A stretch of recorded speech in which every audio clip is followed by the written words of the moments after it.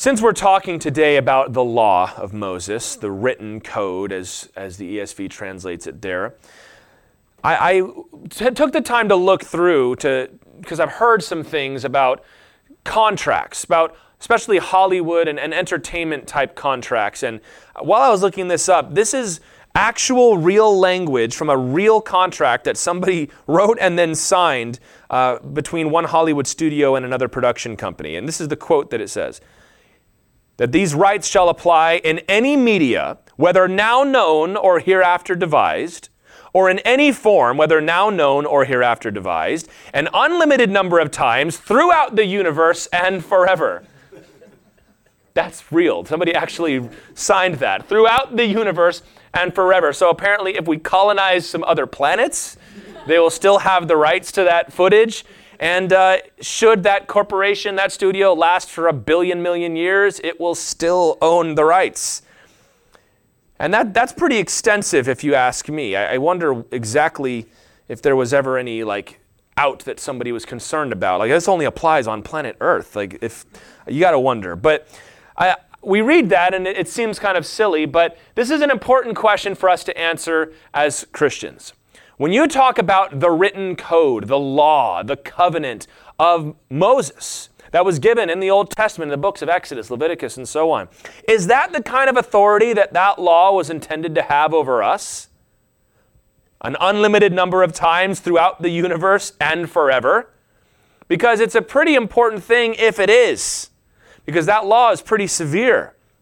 And this is one of the most important concerns of the New Testament. And it addresses it in almost every book of your New Testament, which is, should we as Christians keep the law of Moses? And this was especially relevant because almost immediately in the early church, as early as Acts chapter 10, God started bringing Gentiles into the church. Folks that didn't grow up with the law. Now, early on, it was all Jewish Christians. And that's their culture. They're going to keep the law because that's how they were raised. That's how they grew up. They were comfortable with it. They liked it. They were proud of it. But now all of a sudden we've got guys like Cornelius, the Roman centurion. We've got men like the Ethiopian eunuch coming into the church. We've got other folks from all around the Roman Empire getting saved. And they're equally proud to be Roman as they were to be Jewish. So how do you handle this? And this is one of the biggest concerns, as I said, of the New Testament. And I'm not going to keep you waiting. I'm just going to go ahead and spoil it for you. However you want to nuance this question or nuance your answer to make sure that you don't go overboard, one of the most clear teachings of the New Testament is that Christians do not have to keep the law of Moses. I'm just going to answer that right there. There can be all kinds of things that we bring in, and I'll bring in some of those reminders as well, but you don't keep the law. You are not under the law. In fact, we just read that you are dead to the law. And we have to at least get that big rock in place first, that cornerstone, before we start building the rest of the foundation of this doctrine.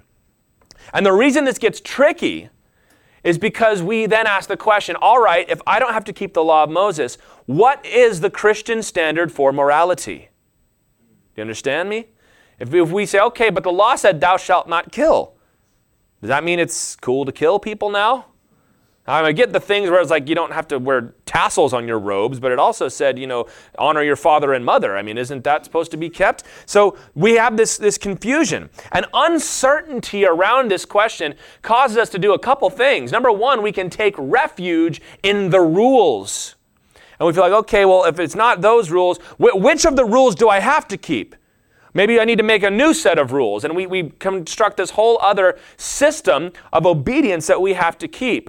Or we say, hooray, I'm not under the law. That means I can do whatever I want. And I'm not going to get too far into that issue because we looked at that over the last couple of weeks, that not being under the law does not mean that you don't have to be righteous.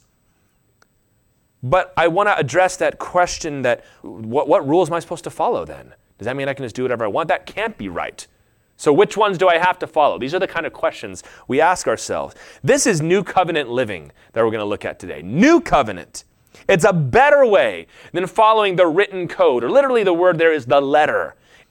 But following the New Covenant And that system of morality, if you want to put it that way, it's so sterile and clinical. But really, to follow the new covenant is better because it keeps you from being legalistic, and it also keeps you from being licentious. That word comes from the word license, which means I've got a license to do whatever I want. Licentious. 2 Corinthians 3 verse 6 says that God has made us sufficient to be ministers of a new covenant, not of the letter, but of the Spirit. For the letter kills, but the Spirit gives life. Already we can see there's a personal dimension to this, isn't there? The Holy Spirit of God. So let's look at this. Let's look at these first 3 verses where Paul lays down the basic principle that he's then going to apply to us as Christians in verses 4 through 6. Or do you not know, brothers, for I'm speaking to those who know the law, that the law is binding on a person only as long as he lives? For a married woman is bound by law to her husband while he lives, but if her husband dies, she's released from the law of marriage. Accordingly, she'll be called an adulteress if she lives with another man while her husband is alive. But if her husband dies, she's free from that law. And if she marries another man, she is not an adulteress. Now he begins in verse 1 by saying, I'm speaking to those who know the law. He's going to address this because, as we've seen, Paul has made several very strong statements about the law already in the book of Romans.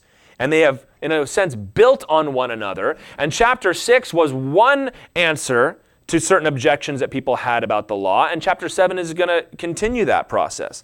Let's look at some of these strong statements that Paul has made about the law in Romans so far. In chapter 2, verse 13, he says, For it is not the hearers of the law who are righteous before God, but the doers of the law who will be justified. So the first strong thing he said was, having the law is not enough. That was huge. That was back in the condemnation section. I don't think just because you've got the law means that it's enough. So having the law is not enough. Chapter 3, verse 21, he said, But now the righteousness of God has been manifested apart from the law, although the law and the prophets bear witness to it. Now the point he's making there is that salvation is not the law. He's saying they're not opposed to each other. It testifies to salvation, but that it's come apart from the law. That there's a difference between being saved and keeping the law. This was radical for the Jews at the time. Chapter 3, verse 28, he said, For we hold that one is justified by faith apart from works of the law. So there he goes all the way and says it. Salvation comes apart from the law. You do not have to have or keep the law to be saved. Another radical statement. Chapter 4, verse 14 says, If the adherents of the law are to be the heirs, faith is null and the promise is void. So he's saying if you only get saved by keeping the law, you've nullified the promise of God that he made to Abraham. Pitting two things against each other that the Jewish Christians in his audience would never have thought to do. The point is that law is actually a hindrance to salvation. So we've gone from saying that it's separate from salvation. Now he's saying law is a hindrance to being saved. Chapter 5, verse 20, he said, The law came to increase the trespass. But where sin increased, grace abounded all the more. He just said in chapter 5, verse 20, law increases sin. So not only is it opposed and a hindrance to salvation, it does the opposite. Keeping the law makes you more sinful. And then in chapter 6, verse 14, which we just read not long ago, sin will have no dominion over you, since you are not under the law, but under grace. You might underline that verse. You are not under law. So he goes all the way in chapter 6, verse 14, building up to that conclusion. Because remember, he's speaking, especially in the early church, primarily to Jewish Christians in the synagogues and everywhere else. And he's got to let them know gently, it's not about the law. You are not under law, but under grace. And I ought to make very clear in passing here, when Paul, especially in Romans, talks about the law, it really should be with a capital L. We're not just talking about any kind of law here. We're talking specifically about the Old Testament law, the law of Moses, the Torah, right? What God gave to Moses and was passed down through the generations. This is not just some generic rule, although Romans 2 did say that any generic law can serve the function of the law of Moses. But he's making a very strong salvation history statement here.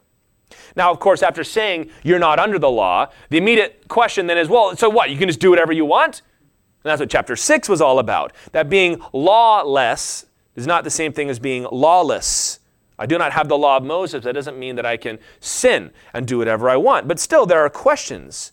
So here he addresses his brothers in verse 1. Now, this is probably Christians. We do tend to assume that when Paul says brothers, he means Christians. But I do think it's interesting that he says, do you not know, brothers, I'm speaking to those who know the law. That Paul very often, when he refers to his brothers, he's speaking to his brothers according to the flesh, to his Jewish brothers. I'm inclined to think that's who he's addressing here, although it doesn't really affect how you interpret this passage. But I can really see Paul turning in Romans 7 to his Jewish brothers in the faith and saying, listen, I know this is hard for you. I know this is really difficult for you to accept.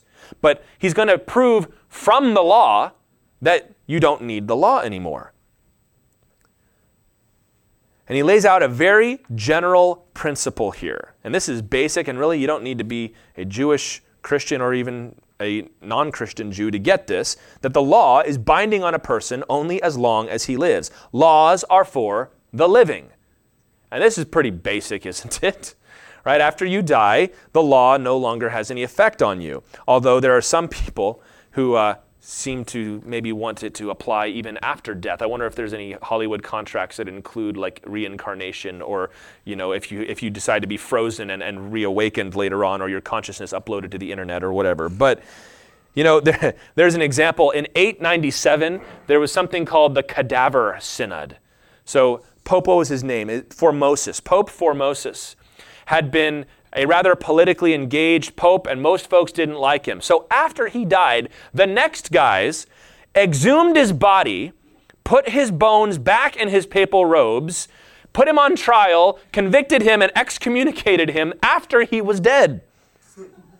So these folks apparently didn't grasp this concept that he don't care anymore at this point. I don't know if they thought that he was in heaven and was going to somehow get like sucked out of heaven back down to hell or something, but that's called being bitter and vindictive is what that is.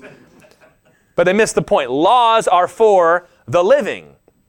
And he gives an example here, and that's what verses 2 and 3 provide us. The example of marriage. He says, if a woman is married, she leaves her husband and goes after another man, she's an adulteress, because she has made a commitment to be with her husband for ever and ever, right, till death do us part. And if you break that vow, you're an adulteress. However, if her husband dies and she's remarried, it would be so unfair to call her an adulteress. You're being unfaithful to your husband. My husband is dead. Well, you made a vow. Yeah, and the vow was till death do us part. And he died, so we parted. Death broke the law's hold over her. This is important to get here, that when death enters the scene, it breaks whatever ties and binds are built between two people. And, this is not to say, as some will, that, well, therefore a man can leave his wife and he can, and that's not adultery. Yeah, it absolutely is adultery. He's just using the example of the woman because why not? It's the same point. But there are lots of folks that want to accuse the Bible of all sorts of things. And it's just a sub-point here, but I am going to make this in passing, that the Bible regards marriage as a lifelong commitment. And this passage is really not making that point, although it kind of assumes it to make the point, doesn't it? That when you get married, that's forever. And Jesus said in Mark 10, what God has joined together, let not man separate. Now, are there instances where the Bible permits is an important word, not encourages, permits divorce, and where there is not some sort of sin involved? Yes, there absolutely is. And especially regarding sexual immorality, and Paul gives the example in 1 Corinthians 7 where a believing wife is abandoned by her unbelieving husband, that she can remarry and that there's no fault there. It's just important to know that God intends marriage to be forever, and that when you get married, that's it. And is there grace and forgiveness to be had? Yes, but we need to remember our culture is very free and flippant with the divorce thing. And in the church, we don't do that. When we get married, we stay married. And that's pretty much all I have to say about that today, but let's move on. Will you turn with me to Matthew 22? This is a great little section of Scripture where Jesus makes the same point and actually helps illustrate the point that we're making today in Romans chapter 7. Matthew 22, I'm going to read a longish section from verse 23 down to verse 33. This is the last week of Jesus' life. When he is in the temple, he's come in on Palm Sunday, riding on the donkey, he's cleansed the temple, and the next day all the religious leaders came to him and they're trying to get him to say something that's going to embarrass him in front of the people. And the Sadducees come up. Verse 23, the same day Sadducees came to him, who say that there is no resurrection, and they asked him a question, saying, Teacher, Moses said, if a man dies having no children, his brother must marry the widow and raise up offspring for his brother. That's absolutely true. It's called levirate marriage. It's in the Bible. Now there were 7 brothers among us. The first married and died, and having no offspring left his wife to his brother. So too the second and third, down to the 7th. After them all, the woman died. In the resurrection, therefore, of the 7, whose wife will she be? For they all had her. This is the kind of sarcastic question that people ask on the internet an awful lot. They're not really looking for an answer. They're just trying to make stumble and stammer and look silly. But Jesus answered them, You are wrong, because you know neither the Scriptures nor the power of God. Jesus was a fearless man, wasn't he? For in the resurrection they neither marry nor are given in marriage, but are like angels in heaven. And as for the resurrection of the dead, have you not read what was said to you by God? I am the God of Abraham and the God of Isaac and the God of Jacob. He is not God of the dead, but of the living. And when the crowd heard it, they were astonished at his teaching. So this passage illustrates this very clearly here. What's the point that Paul is making? Laws are for the living. And Jesus, without trying to make that point exactly, again, sort of assumes it. That, well, when she's resurrected, then whose husband will she be? Jesus says the law of marriage will have been broken at that point because death has taken place. And laws are for the living, not for the dead. Death breaks the hold of the law, and those who are resurrected will not be bound by the law. Do you see that? That's the other thing that's embedded in what Jesus said. That in the resurrection, you're not bound to that old covenant. Because if you're resurrected, you are under the new covenant. So we know this real basic principle that laws are for the living. We're like, okay, I get that. I'm down with that. Well, Paul moves on to explain that this principle applies to us in the church, not just to some theoretical married couple. Verse 4, likewise, my brothers, you also have died to the law through the body of Christ, so that you may belong to another, to him who has been raised from the dead, in order that we may bear fruit for God. So likewise, you also. So he says what just applied in that story applies to you too, because you have died with Christ. That was the whole point of the last chapter, and that's one of the reasons I love Romans 6 so much. That just as Christ has died, we have died. That when you were baptized, you identified with the death and the resurrection of Jesus Christ. That a spiritual transformation happens in that moment, where the Lord makes you pass from death to life. It's called regeneration, where God wakes up your soul. It's like when you what do you call those things? A defibrillator that shocks your heart and gets it beating again. That's what the Holy Spirit does for you spiritually when you are saved. You die with Christ and you raise to walk in newness of life. So then, if you are already dead, the law no longer applies to you. Do you follow Paul's train of thought here? If laws are for the living and you've already died and risen from the dead in Christ, the law doesn't apply to you. You say, well, I'm still alive. Well, so was the woman in the resurrection that Jesus was talking about back in Matthew. But the law can no longer touch her. I cannot stress how important it is for us to get this. You are not under the law. You are under grace. Not under law. What does it mean to be a Christian? It means that we are not under the law. And there's no weird, like, behind the scenes meaning to not under the law that secretly means under the law. Haven't you ever talked to folks like that? Yes, we're not under the law. Now, what that means is you need to keep most of it still. No. This is the only agreed upon dispensational transition in Scripture. Now, we in our eschatology and the way we look at Scripture, we're what's called dispensational. We believe there have been epochs or eras where God has worked with people, and that there have been points of transition. For example, when God introduced the law, well, that was a change in dispensation then. But now that the law has ended, it's transitioned to the age of grace. And in fact, the other side of that argument, which is called covenant theology, this is the one point we can all agree on. That it used to be law, and now there's no more law. It used to be law, but now it's grace.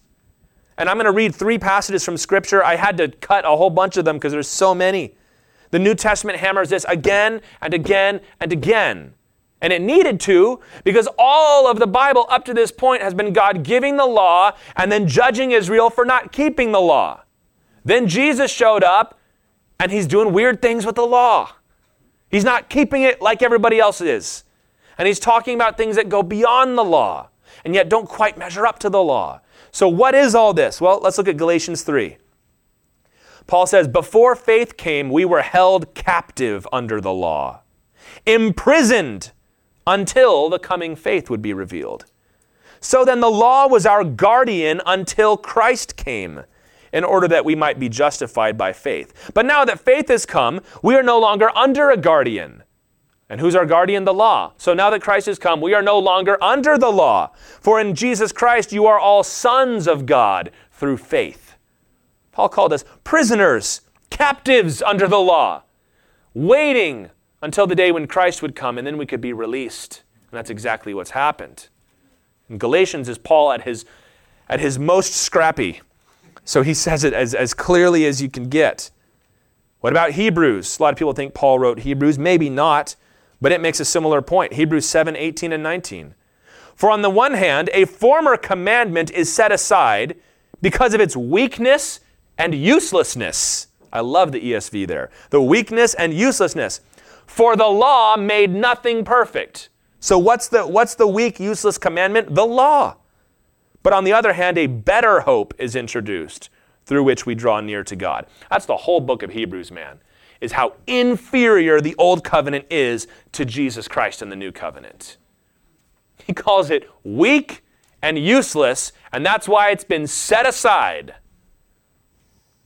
Acts 15, this is the big moment. This was the pivot point in the church where they were like, all right, Gentiles are getting saved. What are we going to do? People started going around behind Paul and saying, oh, Paul gave you the gospel, but don't forget, you got to be circumcised and keep the Sabbath and keep the food laws and obey this Torah.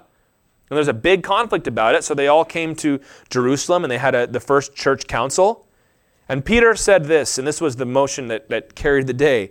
He said to those that were trying to make the Gentiles keep the law, he said, why are you putting God to the test by placing a yoke on the neck of the disciples that neither our fathers nor we have been able to bear?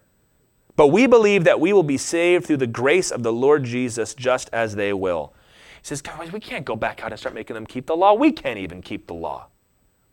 And James came up with a great solution. He said, all right, salvation's by grace, but let's give them just a couple things to make sure that we can still have fellowship between Jews and Gentiles. So, over and over again, there are few things more certain in the New Testament that Christians are not to keep the law of Moses. Period. And we go on to explain exactly what this means. We'll talk about the role that the law does play in our life still, but you've got to grasp up front that you know you are not under the law.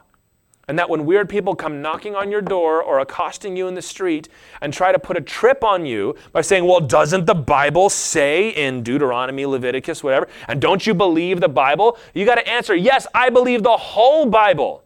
The Bible, it was an unfolding story, and I'm living at this point of the story where I don't have to keep that law anymore. God never, in the Bible, never compelled a Gentile to keep the law.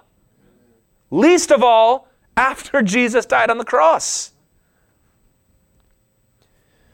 You need to not fall prey to those who want to split hairs. And this is the question I often get. Well, how much of the law? I mean, not all of it. How much? None of it, Christian. None. Zero. It's not your standard anymore. And we say, well, wait a minute. The law said thou shalt not kill. Yeah, but that was true before the law, wasn't it? And listen, this is a helpful instructional point, but we've got to know that this is not doctrine. Folks want to say things like, well, we keep the moral law, but not the ceremonial law. Have you heard that one? The Bible does not make that distinction. The Bible does not make that distinction. Obeying your father and mother was just as much a part of the law as having the tassels on your robe. You know what God judged Israel for when he exiled them? Do you know what it was for? For not keeping the Sabbath year. It wasn't for all the other stuff. That was part of it. But the big thing was God goes, you didn't let the land lie fallow every 7 years. We go, what? That really? Yes. Because it's all one. What does it say in James? If you fall short in one point of the law, you've lost all of it. And Paul said in Galatians, if you want to take on part of the law, you better take on the whole thing. And he warns them against it because he says you can't keep it. So stay away from that. How much? None. No, I don't believe we have to keep the law. Well, we have to keep the moral aspects of the law. No. We don't keep the law. I don't even like talking about it in those terms. Because it's so easy then to fall into somebody that comes in, well, you believe the Ten Commandments, don't you? Oh, absolutely. Well, the Ten Commandments says to keep the Sabbath. And here's what the Bible says about the Sabbath, so you got to keep the Sabbath in that way. Now all of a sudden you're trapped. You go, I love the Ten Commandments, but that is not my standard for life and behavior. Don't you believe the Bible? Yeah, but all of it. All of it from start to finish. Don't fall for this. You are not under the law. I think I've said it enough times. Hopefully I've made the point here. So then what is our relationship to God then? If we're not in this relationship with the Lord through the law, what is our relationship like? Well, in verse 4, Paul picks up that metaphor he was using in verses 2 and 3 and describes your relationship with Christ as a marriage. He says, so you also died to the law so that you may belong to another, just as that woman in verses 2 and 3, when her husband died, was able to belong to another. This is marital language that Paul uses here. We belong to Jesus Christ as his bride. Flip over to Ephesians chapter 5. It's just a little bit to your right here. Ephesians chapter 5. I tried to pick a section of this passage to read. Couldn't. It's also good. Because this is the passage on this subject. And we're doing all right on time, so we're going to read the whole thing. Ephesians 5, verses 22 through 33. Talking about belonging to Christ. What does our new relationship to God look like under the new covenant? Well, let's read this, starting in verse 22. Wives, submit to your own husbands as to the Lord. For the husband is the head of the wife, even as Christ is the head of the church, his body, and is himself its Savior. Now as the church submits to Christ, so also wives should submit in everything to their husbands. He's already using this metaphor, that the church is the bride of Christ. He's going to continue, verse 25. Husbands, love your wives, as Christ loved the church and gave himself up for her, that he might sanctify her, having cleansed her by the washing of water with the word, so that he might present the church to himself in splendor, without spot or wrinkle or any such thing, that she might be holy and without blemish. In the same way, husbands should love their wives as their own bodies. He who loves his wife loves himself, for no one ever hated his own flesh, but nourishes and cherishes it, just as Christ does the church, because we are members of his body. Are you seeing this big picture that Paul is laying out here?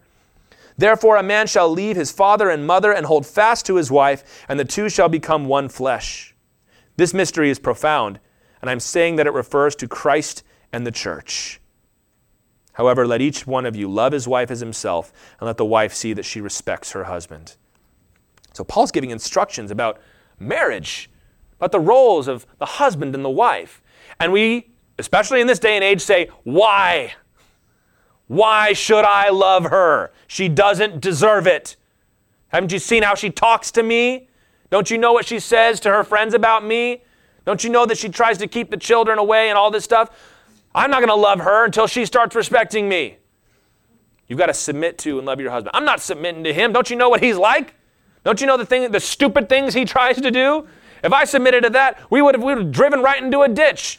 And he doesn't earn my respect. The way he comes home and the way he acts and he takes his job out on all of us. I'm not respecting him until he starts loving me more.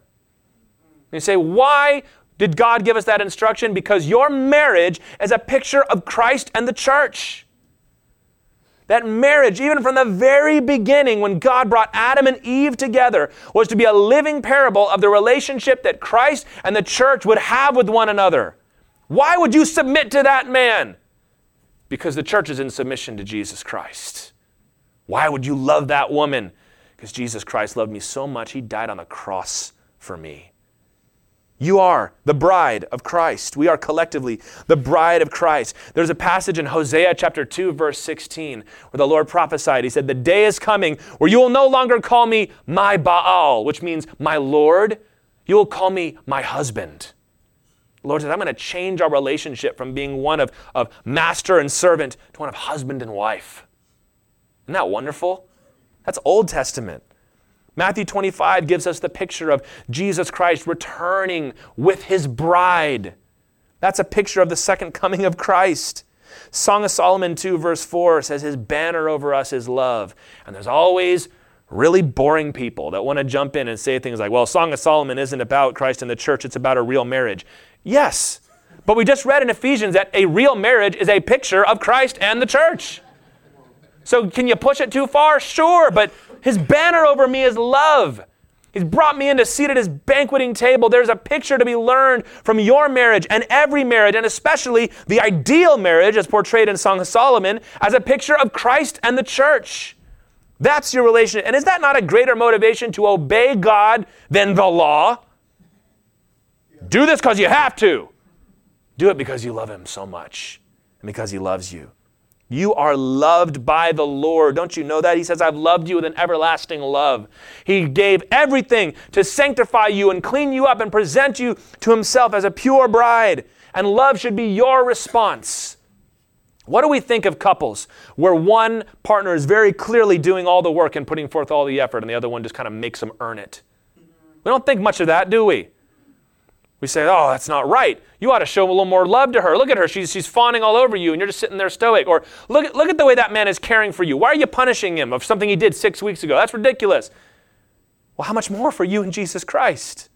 He's poured out all this love for you. Are you going to sit there and evaluate his love for you? Well, God, you came through last time, but hey, it's a new day. What have you done for me lately, Jesus? How dare we? This is the mystery.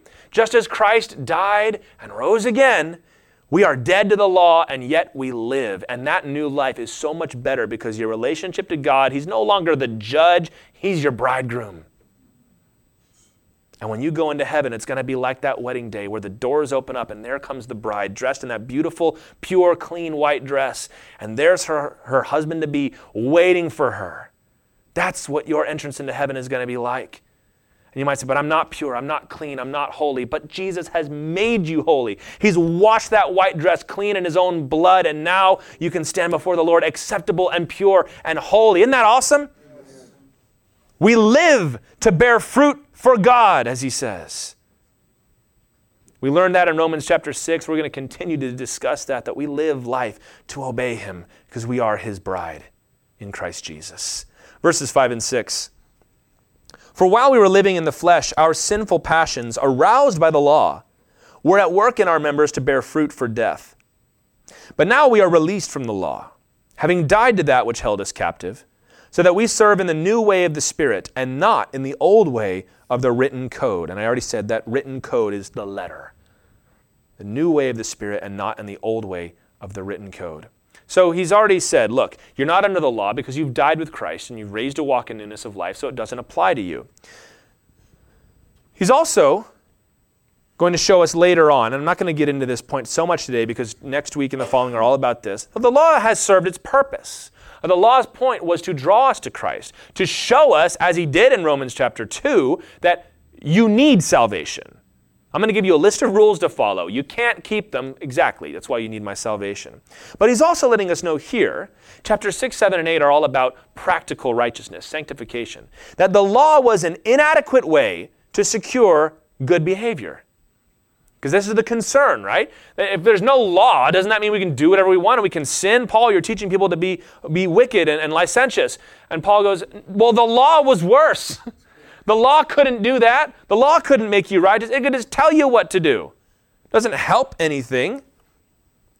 And he's going to explain this in detail throughout Romans chapter 7 as how the law stimulates passion. Suffice it to say that rules often spark curiosity, don't they? Tell a little kid, don't do that. What do they say? Why? And you go, oh no, now things are worse. You know, some of the things that you teach kids in school, we want to keep them off of drugs, so let's tell them all about drugs. And they go, well, wait a minute, what's this all about? And they all go out and they go pursue that, and they check those things out. That's what rules do. Is it a bad rule? No, it's a good rule. Don't do drugs. But I'm sinful. And you tell me not to do something, I'm going to go see why not. Just like Eve in the garden, right? One rule. Eat every tree, just not this one. And where's she in the next scene? Staring up at that tree. Why not, do you think? And then here comes the serpent. I'll tell you why, because God's trying to keep something from you. And it aroused that passion, and it led to sin, and which of course led to death. So now, because the law was insufficient to generate righteousness, it could hold up a standard, but it couldn't make you righteous. He very plainly says, we are released from the law. In case you needed another very plain statement in the Bible, we are released. We've died to it. Is that clear enough? I hope we all get this. For you and me, the law is not our standard of behavior. And that means that the foolish things that folks want to focus on, like Sabbaths and food laws and holidays, have no bearing on your life. This is the Seventh-day Adventist Church argues that the Sabbath day is still holy and worshiping on Sunday is the mark of the beast. I'm not exaggerating. That is exactly right. There was a big billboard in Lynchburg that we would drive by, and it said, what is it? Worship on the Lord's Day, Saturday. And then there's a few miles down, there's another one that said, don't take the mark of the beast, Sunday worship. Like for real. So where do you get that from? Well, if you're still under the law, then that Sabbath rule is a pretty big deal. The food laws and the holidays. I've told y'all before about this weird culty group that found me one time, and they were telling me first of all about God's wife, and that God has a wife, and unto us a child is born, and us can only mean a mother and father. We know God's the Father, so there must be a goddess that we have to worship too. So right off the bat, this was weird. But as we went on, it turns out they're like, and you also need to keep the food laws and keep the festivals. And I was like, you don't keep the festivals. Yeah, we do. I said, did you keep the Feast of Tabernacles? Yes, we did. We kept it this year. I said, so you went to Jerusalem and built a little hut and lived in it for 7 days? Well, no, those are the rules of man. Those aren't the rules of God. Well, what did you do? We had communion. Okay, well, you're not keeping the festival. This is a weird legalistic thing that it doesn't make any sense. There have been people that would go through the seminary when I was in Bible college, and there's always some guy that was like trying out this weird new legalism. And he's like, the Bible says we really shouldn't be eating all these things. And I remember there's one guy that only ate apples. Because I don't know what his deal was, but he would try to justify his weird behavior by an appeal to the law, which is like, but we're not under the law. He goes, well, but it's still a good example for us to follow. And let me put it this way. Colossians chapter 2, verses 16 through 17. Let no one pass judgment on you in questions of food and drink, or with regard to a festival, or a new moon, or a Sabbath. These are a shadow of the things to come, but the substance belongs to Christ. Let nobody judge you in any of that stuff. Here's the deal. Most people that insist on those things, they don't keep them themselves. There was a group in Lynchburg, and there were some guys that had left our church and gone there, and they started this thing. It was called like the Hebraic Christian Fellowship of whatever, and they would get together and they would talk about how every other church was, not keeping the law properly, and they would all worship on Saturday and light a candle because that's part of it somehow, and then they'd all get in their car and they'd drive and they get a biscuit from Biscuitville, and now they're eating bacon and they're starting fires and they're breaking all these other Sabbath laws. And you ask them about that, we don't have to keep those, just the ones that we like. It's so no one really keeps this stuff. In fact, the Bible says you can't keep this stuff. Very often, maybe not always, but in my experience, very often the people that get obsessed with that kind of stuff have some very serious sin issues elsewhere in their life. And the new covenant way has become just too hard for them to walk, so they look for something easy to glom onto. It's easy to worship on Saturday. That's easy. And now I'm saved. Well, that's not what the Bible says. It's much harder to love your wife or submit to your husband, for example. But those things have no bearing on your life. Don't let people make you feel convicted when they come knocking on your door or talking to you or posting weird things on Facebook and, But the question becomes, okay then, if I'm not keeping the law, then how do I know what's right and wrong? Very good question. But let me use a very Paulish line of argument here. Right and wrong predate the law. There was no such thing as like, you can do whatever you want, and then God gave the law. Now we know what's right. No, there was always right and wrong. God punished Sodom before the law came because they were sinful. Because righteousness, holiness, right and wrong are found in the character of God. So he's always existed, which means right and wrong have always existed. So the law is not the standard of righteousness. God is the standard of righteousness. Abraham didn't have the law. Isaac didn't have the law. Jacob didn't have the law. Joseph didn't have the law. So the law is only useful to us as it properly expresses the moral standards of God. This is important to know.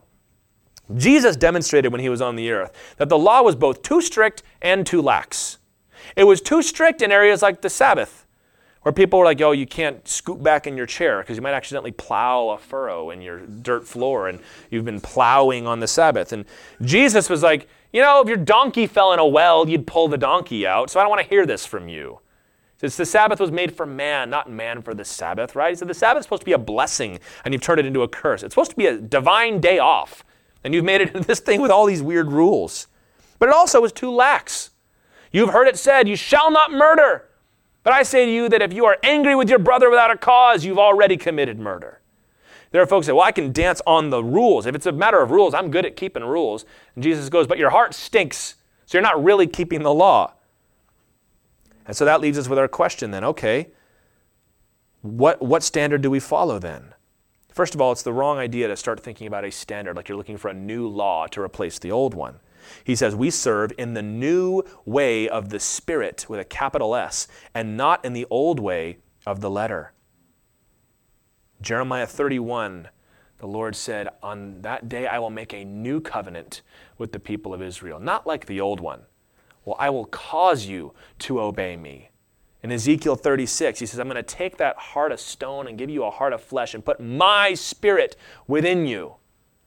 The Lord promised, one day I'm going to make a new covenant where it's not going to be external. Righteousness will be internal because I'm going to give you the Holy Spirit that will lead you in all these things. And that is how we walk in righteousness.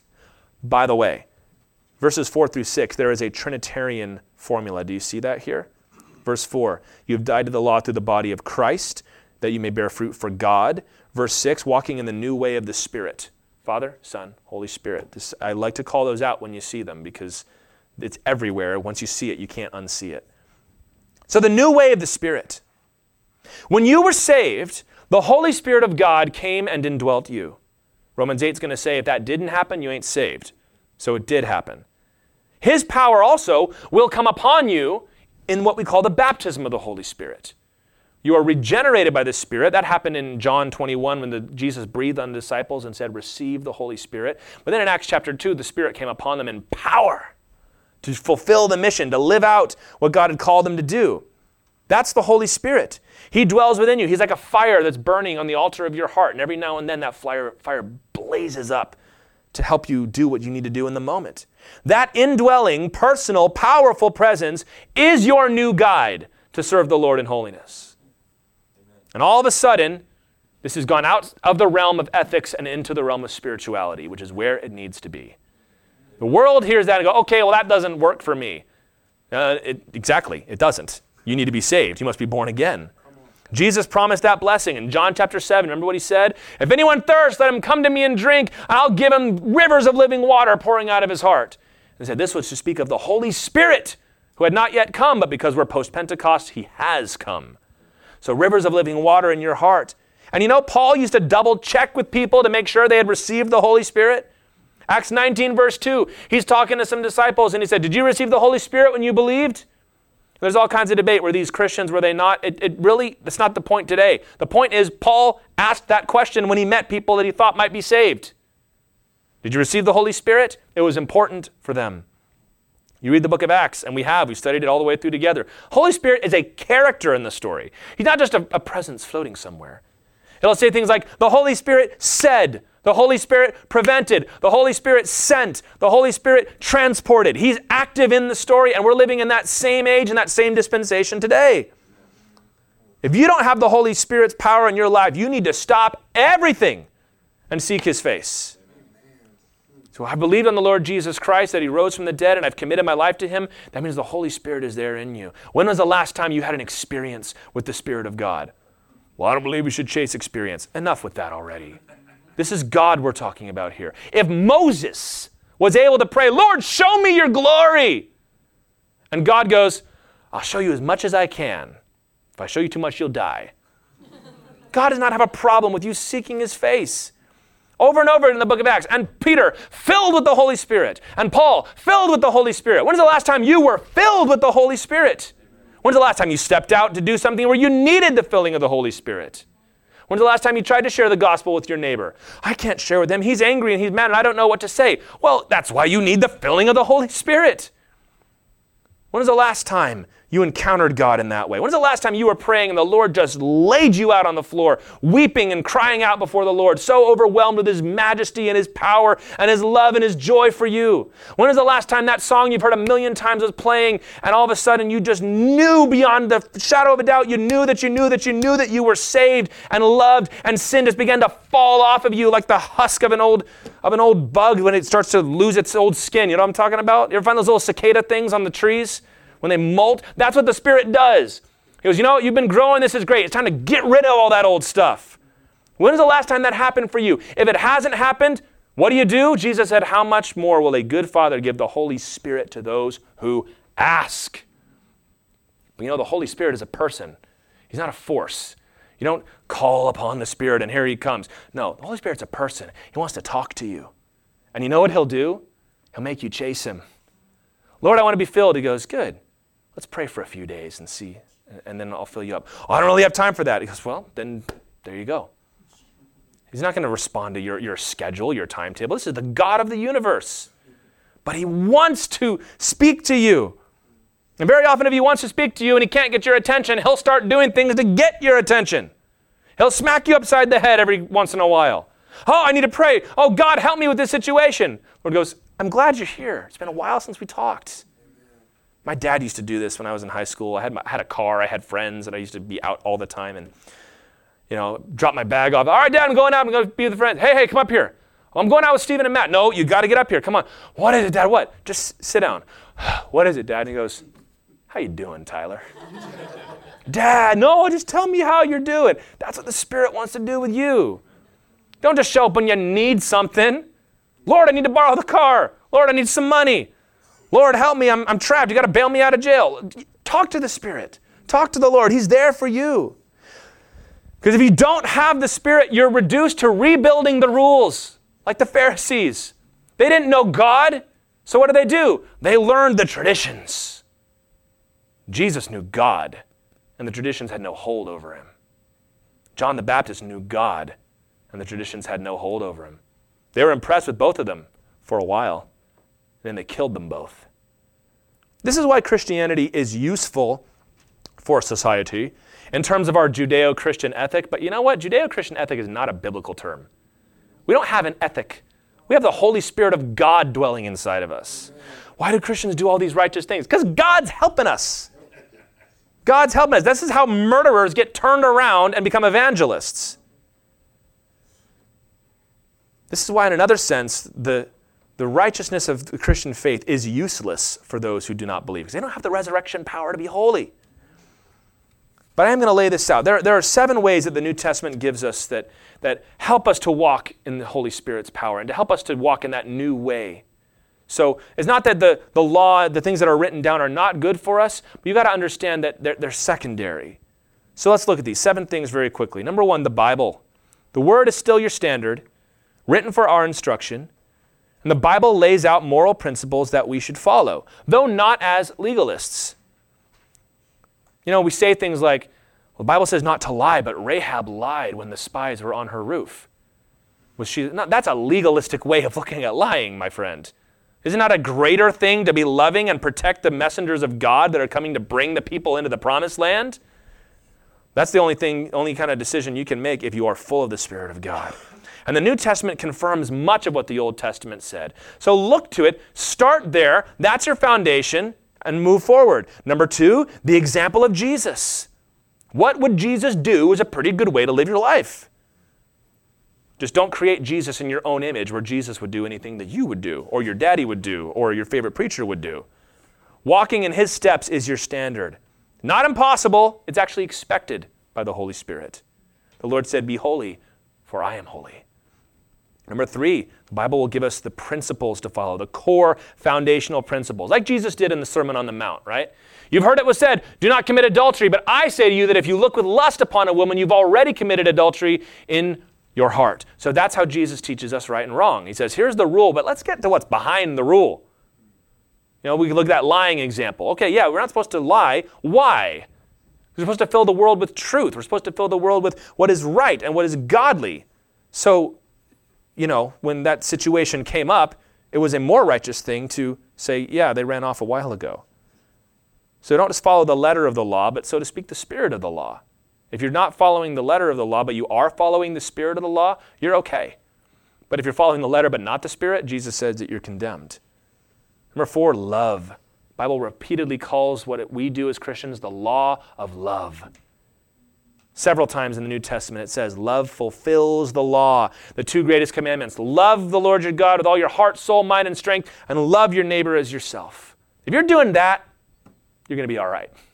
If you can say that everything I've done has been 100% in godly, biblical, Christ-like love, you're not going to sin. Number 5 is liberty. This is the other thing that the law that we have as Christians, so to speak, is now called the law of liberty. If you are finding yourself enslaved to the opinions of other people, or to certain cultural standards, or to certain things that have nothing to do with the Bible or Jesus, you're not walking in biblical holiness.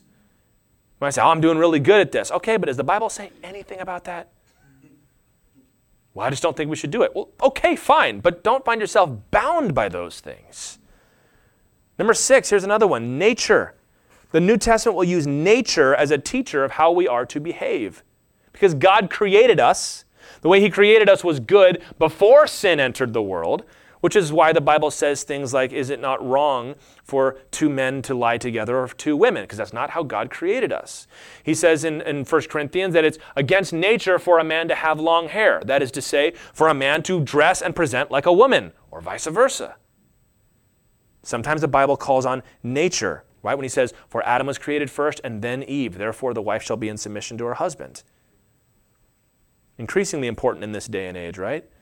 Number 7, the voice of God. The Holy Spirit will speak to you. And ultimately, it is to the Holy Spirit that you must be obedient. We begin as children following the rule book, but eventually you've got to grow until you can hear the voice of the author himself. Is that ever going to lead you to the place where you're going against what Scripture says? No, it's his book. But the Lord would rather you have a relationship where he speaks to you and you know his voice. And when he prompts you and says, don't go into Bithynia, I want you to go to Troas, that you're able to hear him and listen to him. When there's a revival happening at Peter's mother-in-law's house, and the Lord says, I want you to go to the next town and preach there, you've got to be able to hear that voice. These principles, all of these 7, they illustrate how free and how strict it is to follow Jesus Christ by the Spirit. It's freeing in one sense because you're not bound by this list of stuff, but it's also has its own severity. Because now you're not supposed just to do the rules, you're supposed to do the things behind the rules. To walk godly. Jesus Christ, I'm not going to have time to read it, but in Matthew 5, he says that, do not think I've come to abolish the law. I've come to what? Fulfill the law. And Jesus did fulfill the law. Hebrews goes into great detail to explain how Christ fulfilled the law. But then he says in verse 20, unless your righteousness exceeds that of the Pharisees and Sadducees, you will by no means enter the kingdom of heaven. So what is he saying? He says, I'm going to fulfill the law. And when I do that, don't think this somehow means you get a moral pass to do whatever you want. I expect you to live higher. I'm going to read a quote now from John Chrysostom, who was one of the church fathers, and Chrysostom means golden mouth. He was considered the greatest preacher in the early church. And he has a commentary on Romans that I've been reading, and this is a long section. I did cut it down, but it really got to me. And I think it's a good place to start bringing us to a close here. Talking about this passage, it says, Christ, when he came, made the body more nimble for us through baptism, rousing it with the wing of the Spirit. That is, God regenerated you. He made you able to obey him. And for this reason, the marks for the race, which they of old time had to run, are not the same as ours. Since then, the race was not so easy as it is now. He's saying the old rules, the old standard, that's not our standard anymore because we have the power to live it out. It's easier now. And in all other duties, he gives us a longer ground to run over. That is, it's a longer race. It's a harder race. And if we do not obey, threatens us with hell. so showing that the things in question are not matters of free will offering for the combatants, as celibacy and poverty are, but are binding upon us absolutely to fulfill. What is he saying? He said, because the Holy Spirit has regenerated you, God holds you to a higher standard. It's a harder race. It's a longer race. It's not voluntary. It's not a free will offering. It's not like poverty, he says. You don't have to sell everything and be poor. You don't have to be celibate. That's optional. But righteousness is not optional for the Christian. The way of the cross is not nearly so burdensome as the rule book, but Jesus himself said it's a narrow road. It's a narrow road, and there are few that find it. What does that mean, few that find it? Almost everybody will miss it because it's a hard road. Leonard Ravenhill said, Christianity has not been weighed in the balance and found wanting. It's been tried, found difficult, and abandoned. David Wilkerson said that he loved Leonard Ravenhill, who, he's got all kinds of, he's with the Lord now, all kinds of teachings online. If you ever want to feel like you don't pray enough, go watch a teaching from Leonard Ravenhill. But David Wilkerson said he loved this man because he says he is the one person I've met who is able to retain the call to holiness while understanding grace and avoiding legalism at the same time. And isn't that the standard for all of us? So much, church, of what we call being righteous is so stuffy and petty. Amen.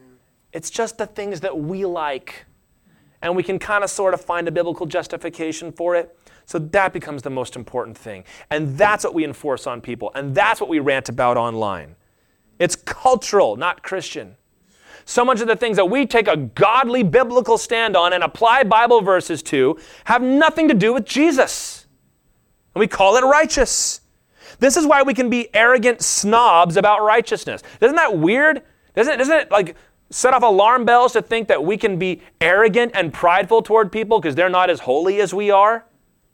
That's a red flag that you're not holy at all. You're like that Pharisee that stood in the temple and said, Lord, I thank you that I'm not like other men. I'm not like this tax collector over here, or this Democrat over here, or this communist over here, or this Catholic over here. God, I'm just better than everybody. Ridiculous. The actual strictures of Christianity, the actual rules, are so simple that you can trip right over them. Love your neighbor as yourself. Oh, that's easy. Oh, no, it's not.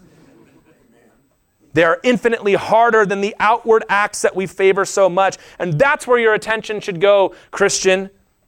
It's easy. It's easy and cheap to rail against your enemy's flaws. Look at what they're doing. Look at those Ninevites. Look at the way they sin. Look at those godless people ruining our country. It makes me so angry. They're defiling God and they're calling down wrath from heaven. God, get them, Lord. You know it's much harder? To love those people. Jesus said, love your enemies. Get brokenhearted for your enemies. Bless those who curse you. That's hard. To see those same people that make you so angry, and instead of feeling your heart swell with anger, to feel it break within you, and you're weeping in front of the TV screen now instead of yelling at it. That's hard. It's easy to hold your tongue when people are being angry at you, when people are backbiting you or gossiping about you or pushing you around. You know what's much harder? Letting go of bitterness. It's easy just to sit there and take it. So many of us do it. We'll sit there and take it when people are being awful to us. But inside there's this bitterness that's growing. And because we're being wronged, we feel justified in that bitterness. And we even take it to God. And we start saying, God, bless my bitterness. And the Lord says, I want you to forgive them. Well, if they ever ask and they have a dramatic repentance, no, God says, I want you to forgive them now. Just like I forgave you while you were yet a sinner. It's easy to tithe and serve in the church. It's easy. Money's easy. It's easy to show up and do your duty and do a job and say, oh, that's all great. It's much harder to worship in spirit and in truth. That you walk in this place, not just to give your contribution and be part of what's going on, to come in and glorify the Lord with your lips and your heart and your actions when you go home and your conversations in the car on the way back. You're not bound by the law of Moses. You've died to the law of Moses. But you've risen from the dead in Christ Jesus by the Spirit of God. It's time to walk in true righteousness, not walk in false security of the legalist or the false freedom of the libertine, but to walk in real righteous holiness. Come back to Christ. Learn from Him. It's a yoke to carry, Jesus said, but it's light. And it's easy, and they're not burdensome. All these commandments are going to be good for you. But this is the stumbling block that so many can't get over. That walking in the new way of the Spirit is in so many ways harder than following the written code. Because it involves commitment from the heart. It involves personal death and resurrection. And if you've not done that, it doesn't matter how many of these sermons you listen to. Doesn't matter how much money you give. Doesn't matter how many people you go out and tell that they need to read their Bibles. If you've not died and risen from the dead in your heart and been born again, you're going to be standing outside the gates of heaven screaming for mercy while you're dragged away. Can we as a church commit to being excited about righteousness and holiness? Not the easy stuff. Not the why would you wear a shirt like that in church stuff. Not that sort of thing, but the real thing. The real thing that says, you shouldn't talk about your father that way. You got to love your father. The righteousness that says, let's get on our knees and pray for these people. The righteousness that says, I hope that other church down the street grows faster and bigger than we do. Because who cares what happens to us? Amen. The kind of righteousness that says, Lord, I will spend and be spent for your sake. Lord, everything is mine. Take it all. What do you want to remove from me? Not how much can I get away with, but how much can I give up to get a little closer to Jesus Christ?